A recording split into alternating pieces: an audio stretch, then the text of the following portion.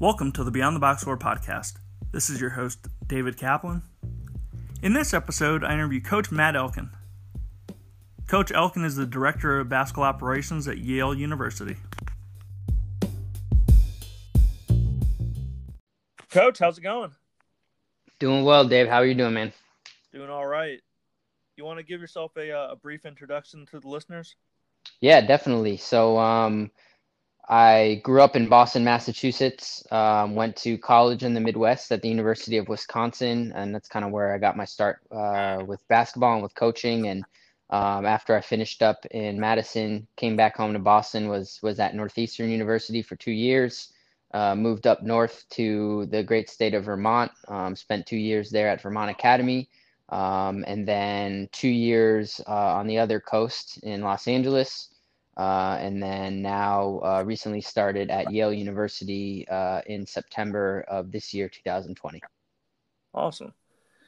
Now, you grew up outside Boston. When did you fall in love with sports, and what type of playing career did you have? Well, so I have an older brother. He's about 4 years older than me, and it's just he and I in our house with my parents. And I think I kind of just started falling in love with sports in general. You know, my brother and I, we both played.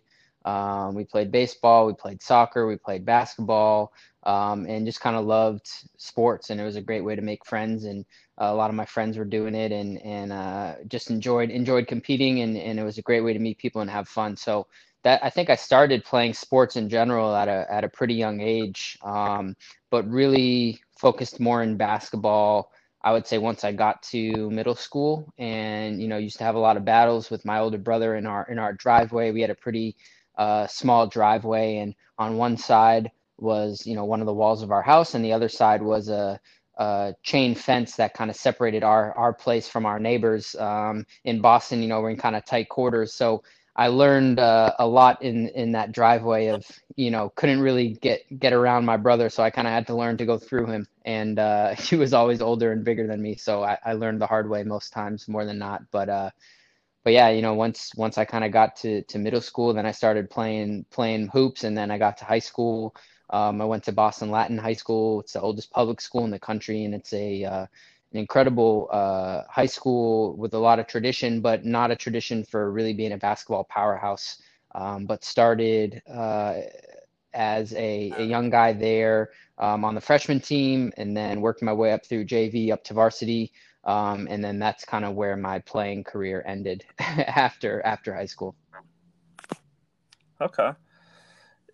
You go on to the University of Wisconsin, Madison campus. What made you want to attend there? Obviously, it's not exactly down the road from Boston. And what was the process like to become a manager there, student assistant? Yeah, so I think for me, it was definitely out of the norm for me and a lot of my friends, especially at a public school in Boston. Not a lot of my friends were interested in leaving the city for a variety of reasons. I mean, there's a ton of great schools in colleges in Boston.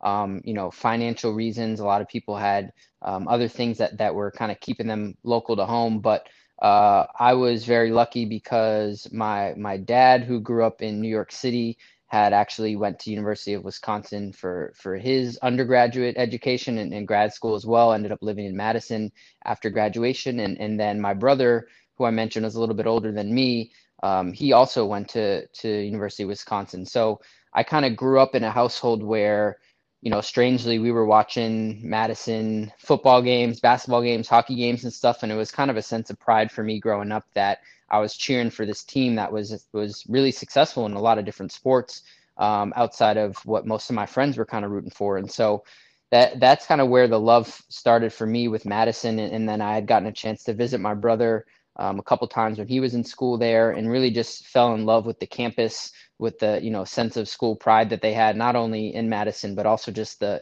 state of Wisconsin in general, being such a college sports and some pro sports, but a lot different than Boston, where people are really split up based on all the different schools. So really kind of as a sense of pride for me, and because I was very lucky to have the opportunity to leave Boston, and with the support of my family, went out to Madison. And after high school, when I knew that I wasn't going to get a chance to play at that level. I wasn't quite the fit at the Big Ten as a player. I wanted to start getting in coaching, and I wanted to stay involved in the game, and figure out other ways to keep the game of basketball close to me, because I was falling in love with it. And had reached out as a senior in high school to the head manager at the time in Madison, and just kind of reached out to him and said, hey, I'm going to be enrolling as a student, would love to find out what the process is like of becoming a manager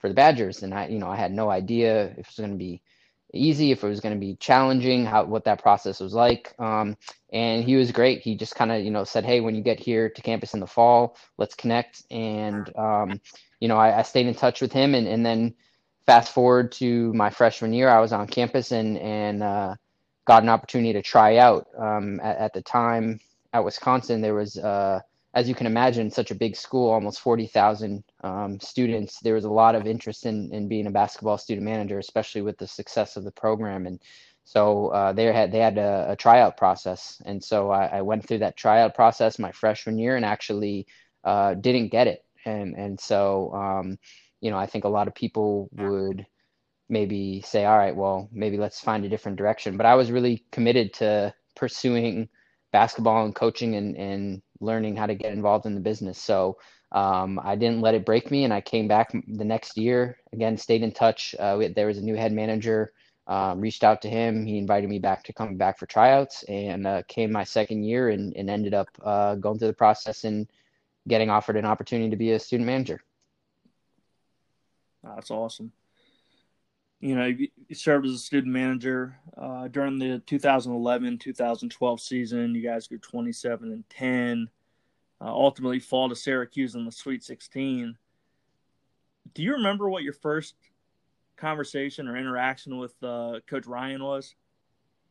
I don't remember exactly what it was. It was probably somewhere in the office. I tried to spend as much time in the office as I could, but because we had a large group of managers, I think the year that I was there, we had about 16 managers. So we actually had a book that we had to sign in and out, like hours, and we had to sign up for specific days that we wanted to come in and do office hours. But I just remember, Coach Ryan's office being down at the end of the hall, and being kind of in the common area. And there's a variety of random things that I was asked to do, and cutting out newspaper articles, and, taping out commercials from games and all different stuff. And I just kind of always remember, having grown up watching Coach Ryan on TV as a young kid in Boston, dreaming of, being in Madison, and then my first year at Wisconsin, having to and watch the games from the stands and the TV and stuff like that, getting the chance to be in the office and just like kind of cross paths with him. It almost felt like he was like a celebrity. Didn't really feel like I was working with him or working for him. I just remember that was my initial reaction being there, was kind of in shock and really disbelief that I was actually kind of breathing the same air as this guy, Oh, I can only imagine. You also, strangely enough, you served as a head manager and student assistant at a school that you weren't technically a student at. For 2 years, you're at Division III Edgewood College, also in Madison, Wisconsin, and you helped the team reach the NACC championship in 2014. How did that come about, being a student assistant at a school you were not a student at? Yeah, so like I mentioned, Dave, when I was at Madison, we had a large crew of managers and people from a variety of backgrounds and kind of interest in the game of basketball. But one thing that I realized was that, I really wanted to have a little more responsibility, and I wanted to try to get involved. And quite frankly, I don't think I was patient enough at that time as a 20-year-old to understand the process of, what it takes to work your way up on a staff, even as a manager. And, So kind of what happened was the Edgewood team had just gotten a new head coach, Coach Justin Meyer, and he had been an assistant there, was just promoted to head coach, and this coincided with my entering my junior year as a student at UW, and so Edgewood is just about 5 or 10 minutes down the road from Madison, right near Camp Randall Stadium. If anyone's familiar with Madison, it's right down the road, and there's a lot of overlap between the students at Edgewood and the students in Madison. They're all living in the same city. They're going out same places on the weekends and stuff like that. So I had basically just kind of reached out to Coach Meyer, and I knew that it was a Division III school, probably didn't have 16 student managers helping them out, and I thought, hey, maybe there would be a great opportunity for me to get involved, a new head coach, and maybe have some more responsibilities. And it was everything I could have imagined and hoped for, and then some. Because being the manager there, I was one of one. We actually had one other guy who had been a manager with the team also, and he kind of helped me get acclimated when I first started. He was a student at Edgewood, but I was able to do a lot of other things too, Dave, like get involved in a little bit of our recruiting, learn how to do some film breakdown, do some stuff on the court with our players. Was able to, kind of learn the process of film exchange and reaching out with other coaches in the Wisconsin area to get access to games so that we could scout opponents, and just really was very involved in the program in so many different facets. And it was just an incredible experience. And again, while a lot of my friends were, going out on weekends and doing their things on campus, and at Wisconsin, was going down the road and to Edgewood, and getting to help that program. And I thought it was great experience. And just invited some of my buddies from Madison to come to our games at Edgewood and stuff. And it was just a really cool opportunity for me to get involved at a school, which, like you mentioned, I wasn't a student at, but was still able to help out in so many ways. And I don't think anybody necessarily knew that I wasn't a student at Edgewood, other than maybe the fact that I was always wearing my Badger gear every time I showed up in the gym. You graduate from Wisconsin at 2014, and after graduating, you went on to become a graduate manager at Northeastern. Were there any other opportunities that you had, and how helpful was the Wisconsin staff with that? I know that you only spent one season with them, but I'm sure just going to a Division I school, I'm sure that them getting contacted by a Division I might have helped. Yeah, definitely. No, it's a great question. I think the best way that I really was able to use that experience in my time in Madison was really just from some of the lessons that I learned, both as a student manager for the Badgers and also working at Edgewood with the Eagles. And, just learning, okay, well, how does a big time high major Division I program operate from the inside out, and how does a Division III program operate from the inside out. And all of those experiences from my time working in both places, I think that was really the biggest thing that helped me along in my process of becoming that graduate manager, graduate assistant spot at Northeastern. But really kind of how it went down was that when the Final Four in 2014 was in Dallas, and I had gotten some advice from actually an assistant coach at the time at Edgewood, who's still at Edgewood, and is a great friend of mine. He had told me to start looking into going to the Final Fours as a great networking tool and way to connect with coaches and learn a lot about the game and stuff like that. And so when I was there in 2014, I met Coach Dave McLaughlin, who at the time was the associate head coach at Northeastern, and was a guy from New England, and is now the head coach at Dartmouth College. But he and I had connected at the Final Four, and I basically told him that I was interested in coming back home to Boston after graduating from UW-Madison, and wanted to get involved with the basketball program at Northeastern, and was applying for the graduate program in sports leadership, which is what I ended up studying when I was at Northeastern. And so basically from that point, he kind of said, we don't really have graduate managers or grad assistants. We certainly wouldn't be able to, offer you a scholarship or a paid spot or anything like that. But if you get accepted and you can, make it work to be back home or whatever you want to do when you're back in Boston, we'd love to have you, come in the office so we can figure out stuff for you to do. And that's kind of where it started. It really started from nothing. And I made it work. I stayed at home. I lived in my basement, and commuted, took the train to Northeastern every day from my house in Boston. And, and then I just started day one, and I tried to be the first guy in the office every day, tried to be the last guy to leave, tried to do whatever they needed me to do while pursuing my master's degree, and just had an incredible experience that, we can get into a little bit more there. When you were at Northeastern, you guys had a guy from my neck of the woods, Brandon Kamga. What was he like as a freshman? I just remember Brandon was extremely strong and athletic. He was a really great kid. Didn't end up finishing his career at Northeastern, but he and I spent some time getting some shots up and stuff in the gym and hanging out a little bit. I enjoyed being around Brandon, and I was very, very lucky at Northeastern. We had some incredible coaches. We had some incredible players, and in my role as in grad school and helping out with the team, again, not like the size of a staff that we had at Wisconsin. There wasn't a ton of people outside of our coaching staff that was there supporting the guys. We had a few managers, and besides that, it was really like I had a lot of opportunity to get to spend time with the guys and hang out with them both off the court and on the court. And Brandon was one of the guys who definitely made use of my my services on the court in terms of rebounding, getting workouts in and stuff like that. And just,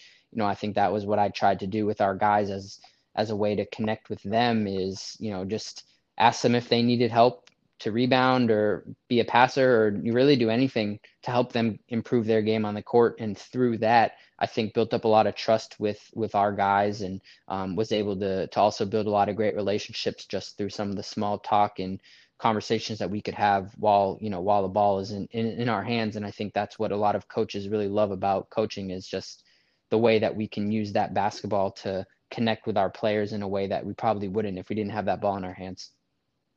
Very true. In your first year with the team, they go 23-12. They capture the Colonial Tournament title. They make the NCAA tournament for the first time since like 91, I think. Since I was in the womb. Exactly. I wasn't even born yet, and they were cutting down the nets. What was it like for the team? I know you had been a part of it at Wisconsin, obviously. What was it like for the team to hear Northeastern called on Selection Sunday?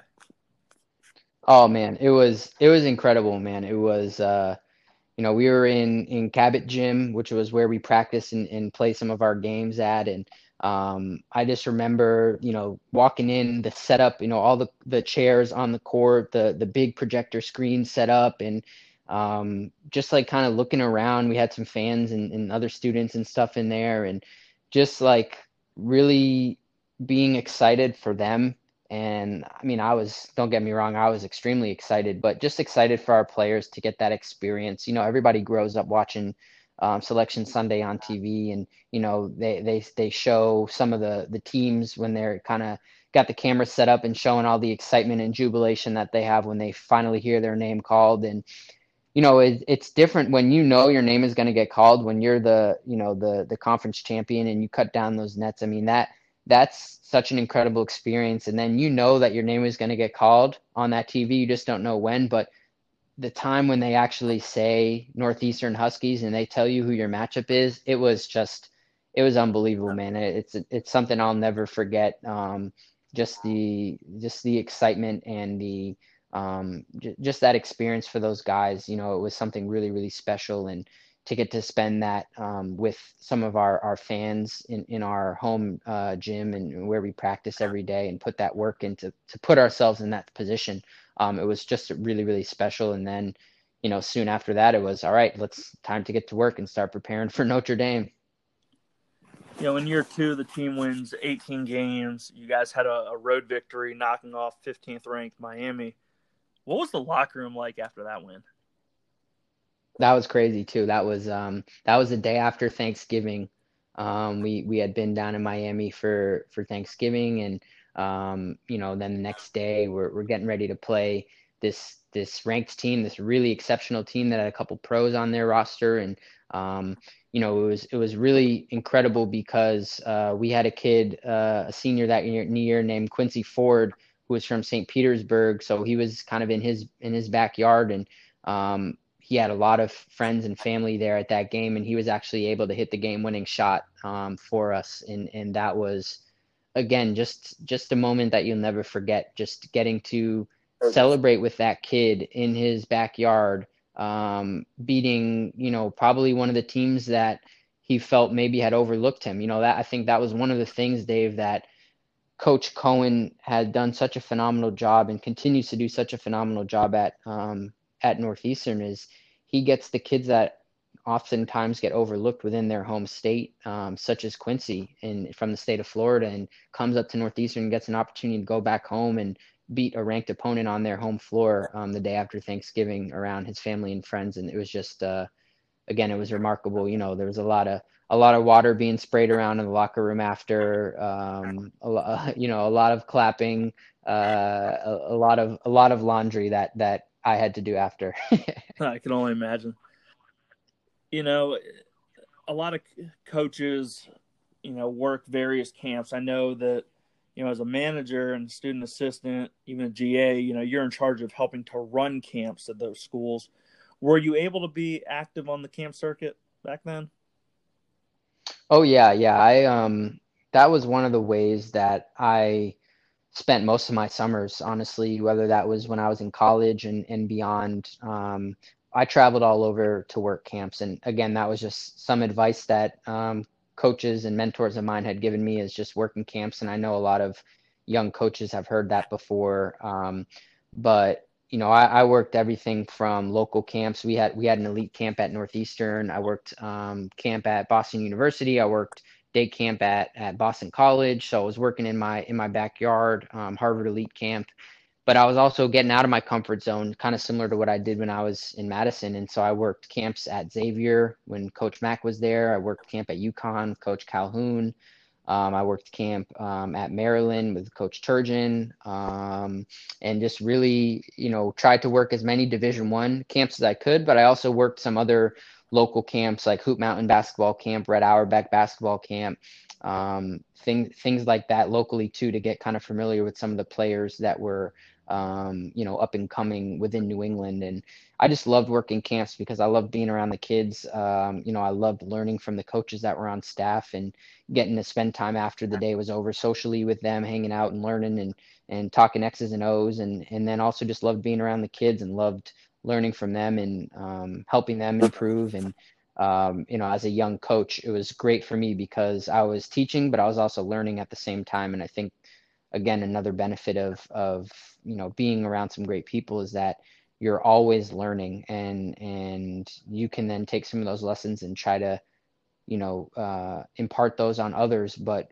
as much as you're teaching these young people, you're also learning not only from the coaches but also from them. And so I learned a lot in my time getting to work those summer camps, and I loved it.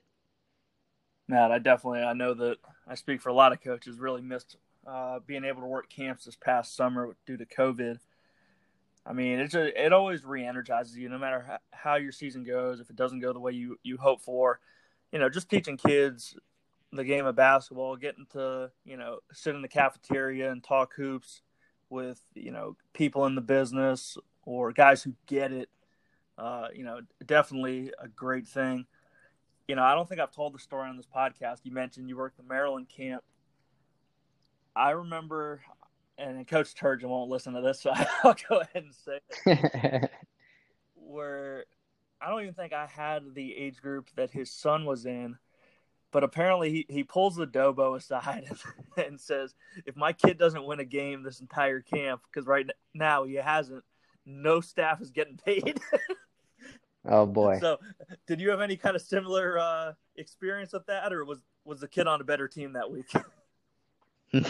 No, it's funny, like all the coaches at different camps that you're at, everybody's kind of jockeying to see who has the best record at the end of camp. And obviously you want to win games, but sometimes the players that you get is out of your control. And I was definitely on the lower end of some of those teams, and I was on the better end. And I can remember one year at a Hoop Mountain basketball camp at Roger Williams in Rhode Island. My team went 5-0, and we won the camp championship, and that was exciting. But I've also been on teams that didn't win a single game, whether that was at Babson basketball camp or I worked Billy Donovan camp at University of Florida, and there was some awesome coaches there at that camp. Some of them have gone on to become college head coaches that I was working against. And again, I was just this young guy, barely knew anything about the game. I just loved coaching and loved being around and tried to get the most out of those kids. But it's fun, man. Like you said, it's just it re-energizes you. The other thing that's really cool is it just helps you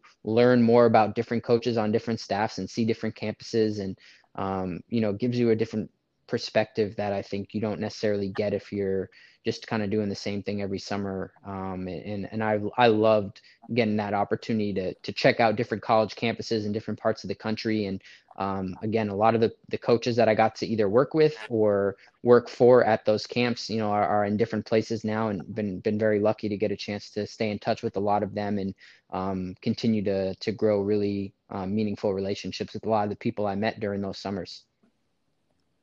You worked for some highly successful coaches. What were the similarities of those coaches, and not necessarily the differences, but what was that common thread that each of them had? I think all of the coaches that I've had a chance to work for at every level, they've just had a really great knack for hiring great people and surrounding themselves with great people, whether that's coaches on staff, support staff, and attracting great kids. I mean, I've been very lucky every stop that I've been at to work at places where the types of young people that we attracted and brought in were the type of people that you wanted to be around every day. And the coaches that I had a chance to work with, be on the road with, late nights, early mornings, all that stuff. Those were the people that I wanted to be around and that I felt that I could learn the most from. And so, it's not a coincidence that I also happen to be around a lot of winning programs, because when you bring in the right type of people and surround yourself with the right staff, you're gonna see the results. And so, whether that was at Wisconsin, at Edgewood, my time at Northeastern, Vermont Academy, my time on the West Coast. I mean, all these places that I've been very lucky to work around coaches that are concerned with the end result of the game, and what the score says at the end of the day, but more importantly, what the kids and the young people that they're getting a chance to be around, what does the score at the end of their day look like? What type of people are they going to be when it's all said and done? And I remember one lesson that I pulled from Coach Cohen in my time at Northeastern, which still resonates with me today, and it's a big part of my philosophy. He always said, "Earn the look," meaning, when you go out there and you give everything you got on the basketball floor, and you're going through that handshake line, you want that coach or those opposing players to look you in the eye and give you a firm handshake, and just know that you earned that. You earned that, whether it's win or lose, that you left everything you could out on that floor because you competed your tail off. And I just remember him saying that, and it immediately stuck with me, that everything you do, whether it's in the game or whether it's in the classroom or just, when you're out and about connecting with people in a variety of ways, you want to earn that look. You want to earn that respect from people, because people know you're doing things the right way, and you're leaving it all out there. Wow, that's great stuff. You coached 2 years of SAC school. Who else was on staff during your time there? Did you enjoy teaching? And then also, what led to you getting hired?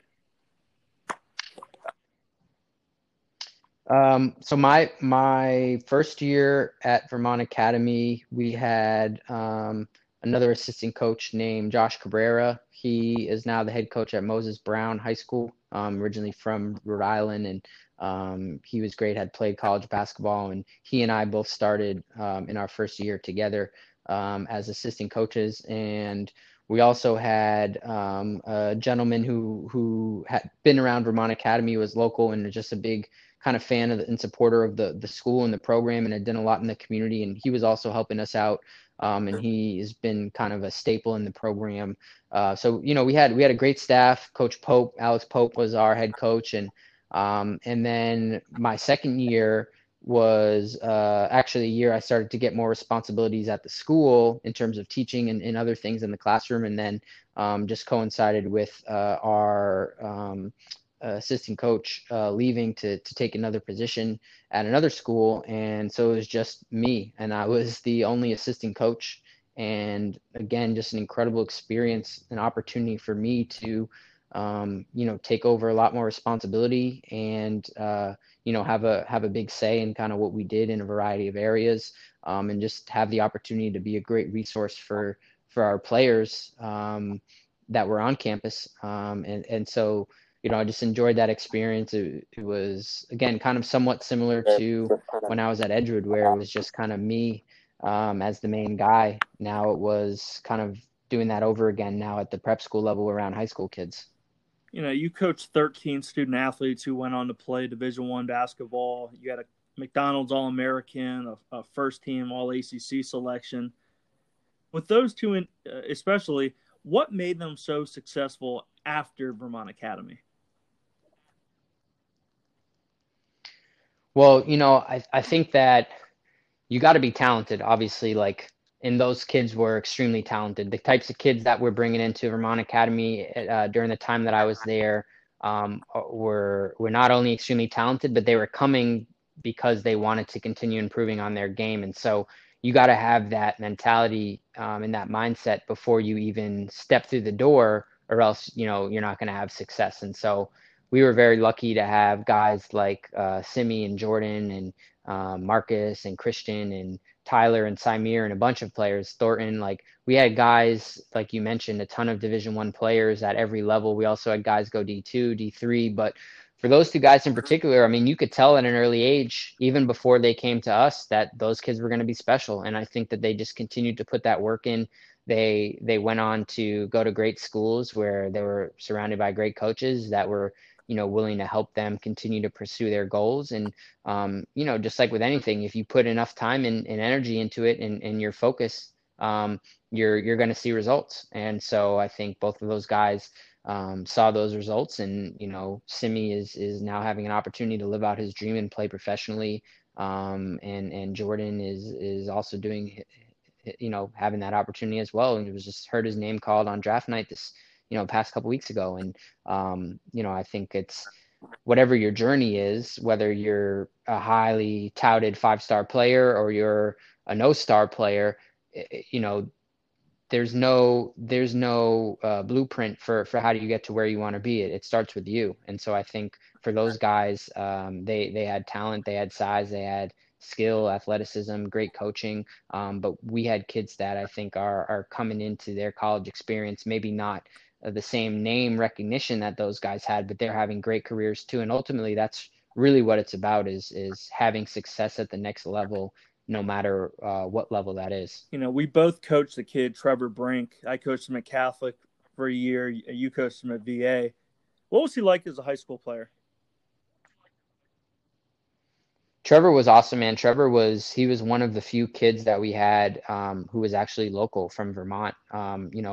Vermont Academy, we attracted kids from all over the country and even internationally. And Trevor was kind of the local hometown guy. And so he was putting in a ton of work. He was in the gym every day, and was getting a chance to compete against other Division I level players. And I think that really helped his game. It helped his work ethic, because again, like, not everybody's going to make it to the NBA. Not everybody's going to get a scholarship to play D1 basketball. And, I think as much as he would have wanted to pursue that, every single day he was getting an opportunity to prove it. And some days in practice, he would be, the best player in the gym, and other days he would be the worst. And you just got to keep working. And then I think that's the mentality that he had, is he just wanted to continue working on his game and getting shots up on the side and really just not letting anybody tell him what he could or couldn't do.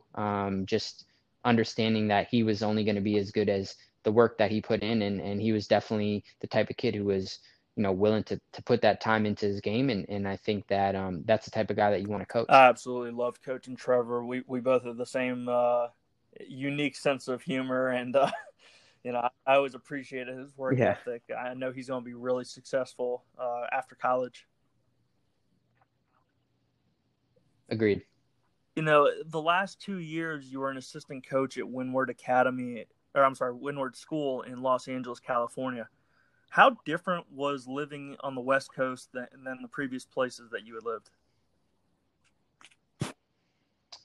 Well, having been in Boston and Vermont and Wisconsin, I don't think I ever got to go through a winter without having to bundle up and shovel, a foot of snow. And so that was a great, great benefit of living in the West Coast is getting to go through the winter time with warm weather and sunshine. And that was really a big change just from a environment standpoint. But being on the West Coast, Los Angeles, especially Southern California, the basketball scene is incredible. It's incredible. It's year round. It's grassroots. It's high school. It's professional, college. I mean, there's some of the best players in the world.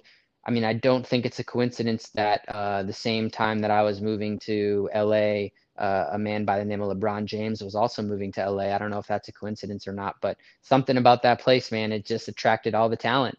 And in all seriousness, though, like I loved my time in LA. I got to be extremely lucky again to get involved with some incredible people, to be at Windward with an amazing head coach in Colin Foff and an amazing assistant coaching staff, Andrew Gauthier, who just actually got a new job, a new position working with the San Antonio Spurs. So, it was a place that's had a lot of success and got to work with some great players there at Windward, and just the school environment was amazing. It was a little bit different than what I had been accustomed to at Vermont Academy. It wasn't a boarding school; it was just a private day school, but it was also a smaller school. And then in addition to coaching with our varsity team at Windward, I was also had the opportunity to be a head coach for our 8th grade team, and so that was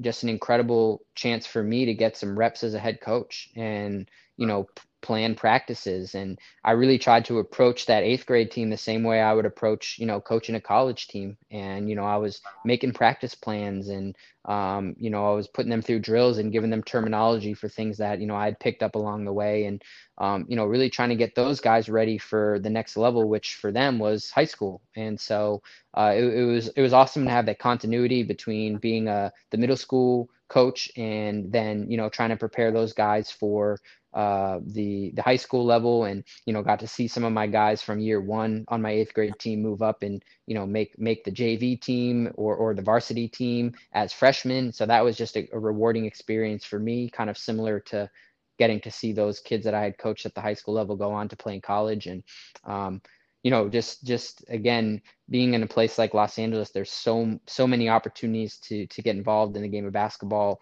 as a coach, and tons of events going on all the time, and just it was a really, really positive experience for me in my time Yeah, I there. could definitely see LeBron James wanting to follow you over there. He's definitely kind of got that reputation. So yeah, no, I'm with you on that, Coach. The team goes 53-15 while you're on staff. Really, really high success. Like you said, also coaching that 8th grade team. What did you learn about yourself as a head coach, and do you think that made you a better assistant coach?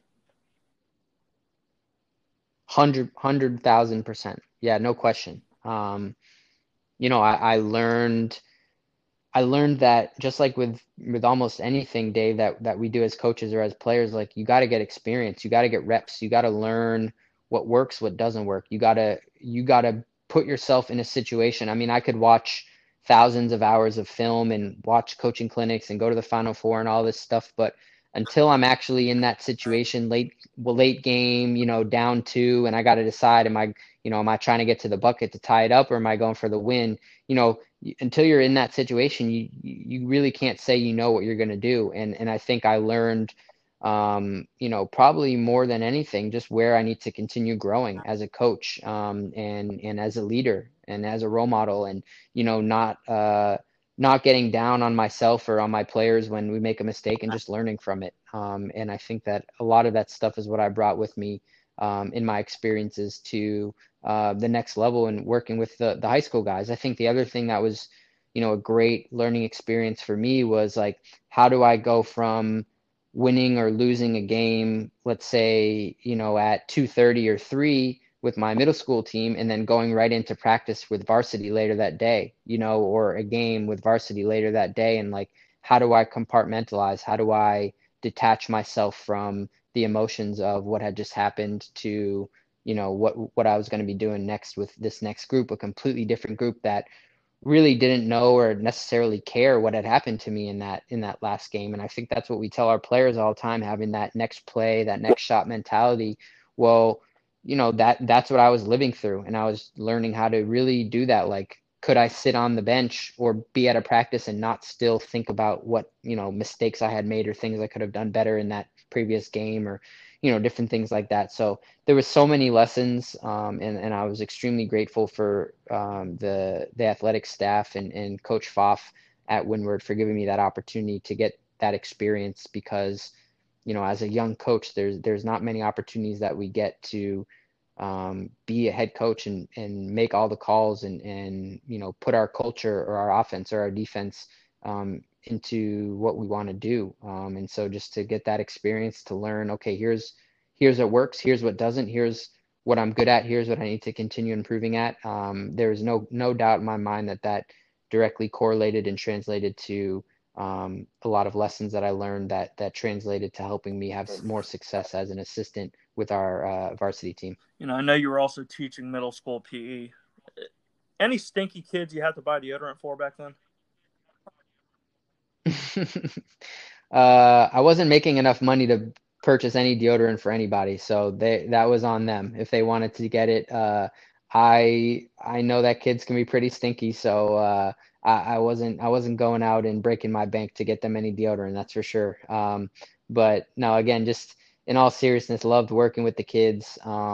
Just loved being around them in a variety of areas, getting to be on campus, whether that was on the fields, on the court, in the classroom as a sub, just seeing them in the dining hall or the pavilion. Like, it was just really cool. And kids are funny, man. They listen to different music than you. They watch different shows. They watch, kids, other people playing video games.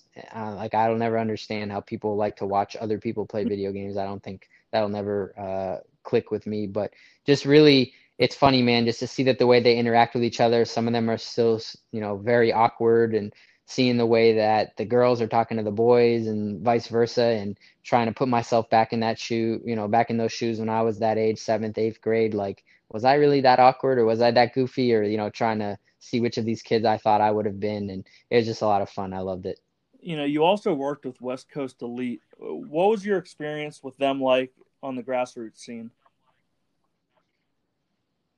Well, you know, I had, gotten an opportunity to, work on the Under Armour circuit, for the past couple years prior to my time in LA. I was, working as a court monitor for all of our UAA weekends, so I would travel around the country, and, had a really incredible opportunity to work with Under Armour on the circuit. And so I got to familiarize myself with West Coast Elite, along with a lot of the other programs and some of the great players they had, at the time. And so I had, been familiar with them from a grassroots perspective in terms of the club ball, but I had no idea until I got to LA and started really working with the organization as a whole, just about what they did in terms of all the events that they run, tournaments, showcases, um, all-star camps, youth events, girls events. Like, it was really incredible, the reach that West Coast Elite had. And it wasn't just in Southern California. They were down,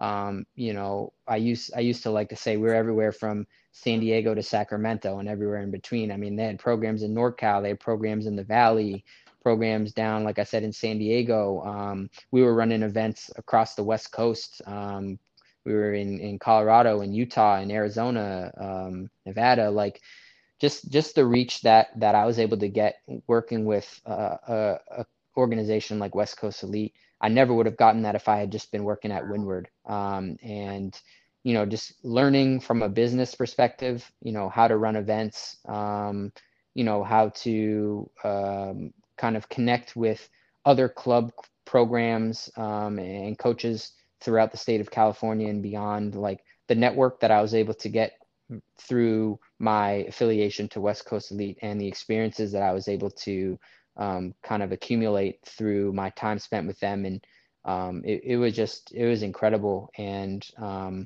they're continuing to grow and evolve and expand even since, the short time that I've been back on the East Coast. But I got to see firsthand how much they grew in the 2 years that I was working there and continue to grow. And it's a company and really it's a family that I'm always going to be a part of. And Ryan Silver and the crew of extremely dedicated and committed people that he has working for him in a variety of areas with West Coast Elite are just a joy to work with and to be around and have a lot of great memories with those people. Like you mentioned on the start of the episode, you joined the Yale staff in September. How did that job come about? Well, it's something that I had always really wanted to do, Dave. Like I was really hoping to, I was hoping to be in college basketball. Even before I got to Vermont Academy, I had, interviewed and kind of went out for a lot of different support staff roles, ops jobs, videos jobs, through the entirety of the 4 years that I was working at the high school and grassroots level, and just had never been hired. There was other more qualified people for the positions or people with more experience or different relationships than I had. And so, the several interviews that I had, I never got in the position, but was continuing again, similar to back when I was at Wisconsin. I wasn't going to let somebody tell me no and shape the way that I wanted to be doing what I do in this game of basketball and coaching. And so continued to go out for different jobs. And, I had kind of an inside deal where the current director of ops at Yale had basically told me that he was going to be leaving and starting his own business. And, because of the relationship that he and I had formed over the past several years, even before he had gotten to Yale and before I had gotten to the West Coast, we had stayed in touch and become friendly. And he basically said, hey, if I step away, I would like to recommend to Coach Jones that he look at you as a person to fill my spot, and would you be interested? And I told him, of course, like that would be a dream of mine. I'd always wanted to work at the Ivy League. I had spent a lot of time, whether I was at prep school or in West Coast Elite, with a lot of our high academic camps and working in that kind of sphere. And so I thought it would be a perfect transition for me. And, just a place like Yale with all the success that they have had under Coach Jones, and actually had an opportunity to see us play when they came out to Cali and played against Cal State Northridge my first year when I was in LA, and got a chance to watch them practice, got to see them shoot around. And then I actually went to the game, and it was a great overtime win. And I just remembered getting a chance to connect with them. And the staff recruits the West Coast, and so got a chance to invite one of our assistants, or our associate head coach, Matt Kingsley, who recruits the West Coast a lot. Invited him to Windward to come watch some of our players, and tried to help him connect with some kids from West Coast Elite and other kids in the area. And just started to build those relationships, man. That's really what it comes down to. And again, just extremely lucky and thankful to have supported myself and surrounded myself with great people. I'll keep coming back to that. The people that I've gotten a chance to be around and work for, those people are advocates for me every single day, and will be advocates for me for the rest of my life. And can't thank those people enough. So I just had enough great people reach out and give me that opportunity to get my foot in the door. And then from there, just started kind of connecting with the coaching staff and doing everything I could to convince them that I was the best person for the job. A couple months after getting hired, the Ivy League made the decision to cancel winter sports. How devastating was that, especially since the Ivy League only lets kids play for 4 seasons?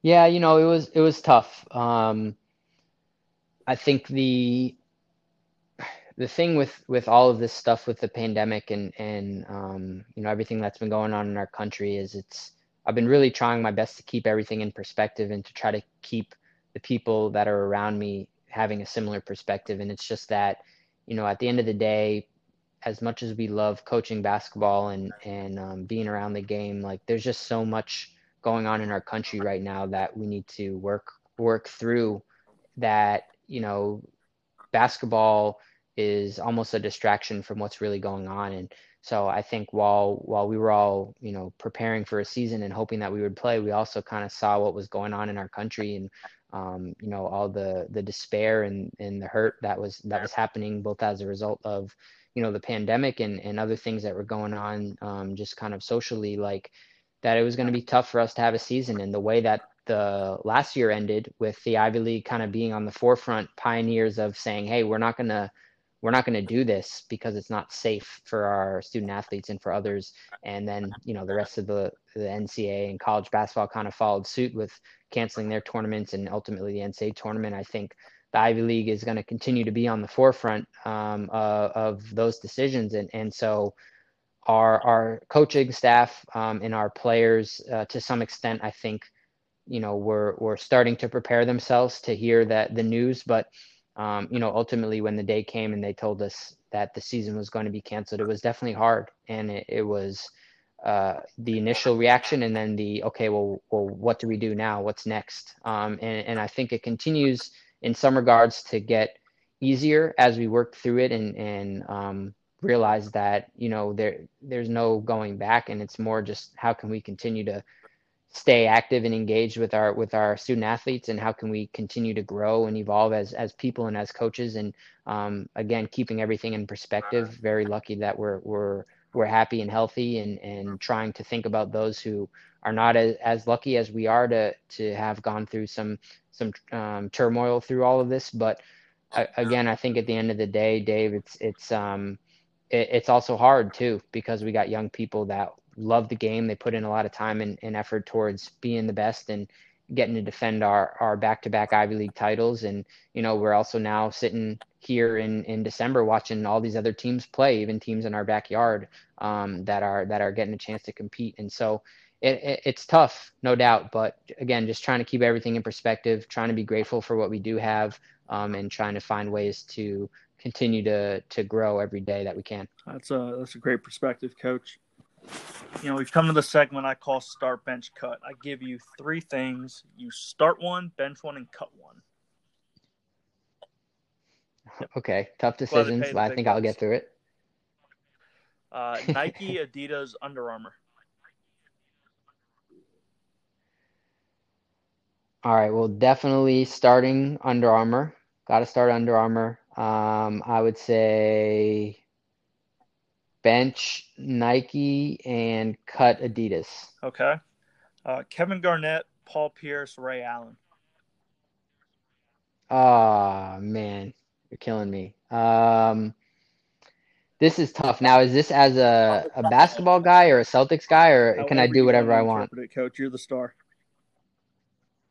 All right, great. Well, I'm going as a Celtics fan right now, so I'm going to have to go start Paul Pierce because he's my favorite player of all time and maybe one of the best Celtics of all time. I'm going to bench KG because even on the bench, KG is going to be electric, and love having KG around. Could never get rid of KG, one of my favorites also. And I guess I have to cut Ray. I'd really hate to do that. Prolific shooter, and big time, again, one of the GOATs. But if it's down to those 3, I got to start the truth, and I got to keep Ticket on the bench. In and out, Chick-fil-A, Five Guys. Wow. In-N-Out, Chick-fil-A, Five Guys. I'm gonna have to ask everybody on the West Coast to put their earmuffs on because I'm starting Five Guys. I'm putting Chick-fil-A on the bench, and I'm cutting In-N-Out. I'm not really, never really got that deep into the In-N-Out vibe. I mean, it's good. Don't get me wrong. And I may never be allowed back in Southern Probably California not. after this, but uh, but I'm all over Five Guys, burgers and fries, and definitely Chick-fil-A. If it's a Sunday, this is a different conversation. But let's say 6 days of the week, I'll keep Chick-fil-A on the bench. That's fair. Glory Road, Coach Carter, Hoosiers. Wow. Um, I'm just gonna start Coach Carter. I'm gonna bench Hoosiers, and I'm gonna cut Glory Road. Okay, last one. Drake, J. Cole, Kendrick Lamar. Wow. I thought this was gonna be fun. This is becoming like stressful now. Drake, Kendrick Lamar, or J. Cole. Wow. Um, man. I mean, it. All right, let's go. Let's start J. Cole because he can also hoop too. So if we're talking like basketball or rapping, like I'm gonna start him. Um, I'm gonna have to make an exception here, and I'm gonna put Drake and Kendrick on the bench. I can't get away with cutting either of those two guys, and live to tell about it. So I'm gonna start J. Cole, and the other two guys are gonna have to fight it I out can on the respect bench. that. Coach, who are 3 guests I should have on the podcast? Wow, that's a great question. You know, I would say like just in general without naming specific names, like I think it would be really cool to have people at different levels of the game. So like having one professional coach, whether that's international, NBA, G League, something like that. One collegiate coach, again, Division One, Two, Three, NAIA, JUCO, and then one high school, prep school, private school level coach. There's so many great people to have on, and I know you've already had a ton of great guests on. So I think it would be really cool to have somebody with a different perspective, and on both sides of the game too, on the men's side and on the women's side too. I think both would give a great perspective. Okay. Hey, you've sprinkled it in throughout the interview, but what's your advice for young coaches trying to get into the business or work their way up the ladder? Well, I think there's a couple things. I mean, the one thing that I kind of kept coming back to and I'll continue to go to is just you got to surround yourself with great people and the right people and people that are going to support you in a variety of ways and people that are also going to challenge you and push you in a variety of ways to be at your best and to help you grow and help you learn, not only about basketball but just about life in general. So I mean, I wouldn't be where I am without supporting myself around some great people. So that would be one piece of advice. So, under that same umbrella, having some mentors, having some people outside of basketball as well that you can really rely on, to kind of pick their brain about different things. That would be one piece of advice. The other piece of advice I would say is be willing to get out of your comfort zone. Be willing to try something new. Be willing to go somewhere strange that you've never been before and you never expected to be. Because I think in that time and in that journey, in those unusual and unfamiliar places, you learn so much about yourself. And that's certainly what I did, move in different parts of the country. So being comfortable, being uncomfortable, I think a lot of people say that. And then the last thing, this is, I think, I don't remember the first person that I heard. I know it's a Teddy Roosevelt quote. I can't remember the first coach that I heard say it, but One quote that I've always kind of loved is that the quote that nobody cares how much you know until they know how much you care. And I've just really embraced that philosophy because, as a young coach, there's so much that you're going to have to learn about the game of basketball to get to the position where you can, be a head coach one day or whatever your aspirations are in the game. But you can always show the players, the staff, the janitors, the bus drivers. You can always show people you care. You can always let them know how much you care about them, whether that's striking up a conversation, whether that's giving them support, whether that's challenging them to be better versions of themselves. I think that shows itself before anything else does. And I think if you can, as a young person, show the people that you're around every day that you care about them in whatever way that is for you, I think that's ultimately what's going to lead to your having success and continuing to move up in the coaching ranks. So that would be my kind of third piece of advice for young coaches. Just show people every day how much you care about them, how much you care about the game, and great things are going to happen. Coach, if listeners want to get in touch with you, what's the best way? Social media, email, what have you?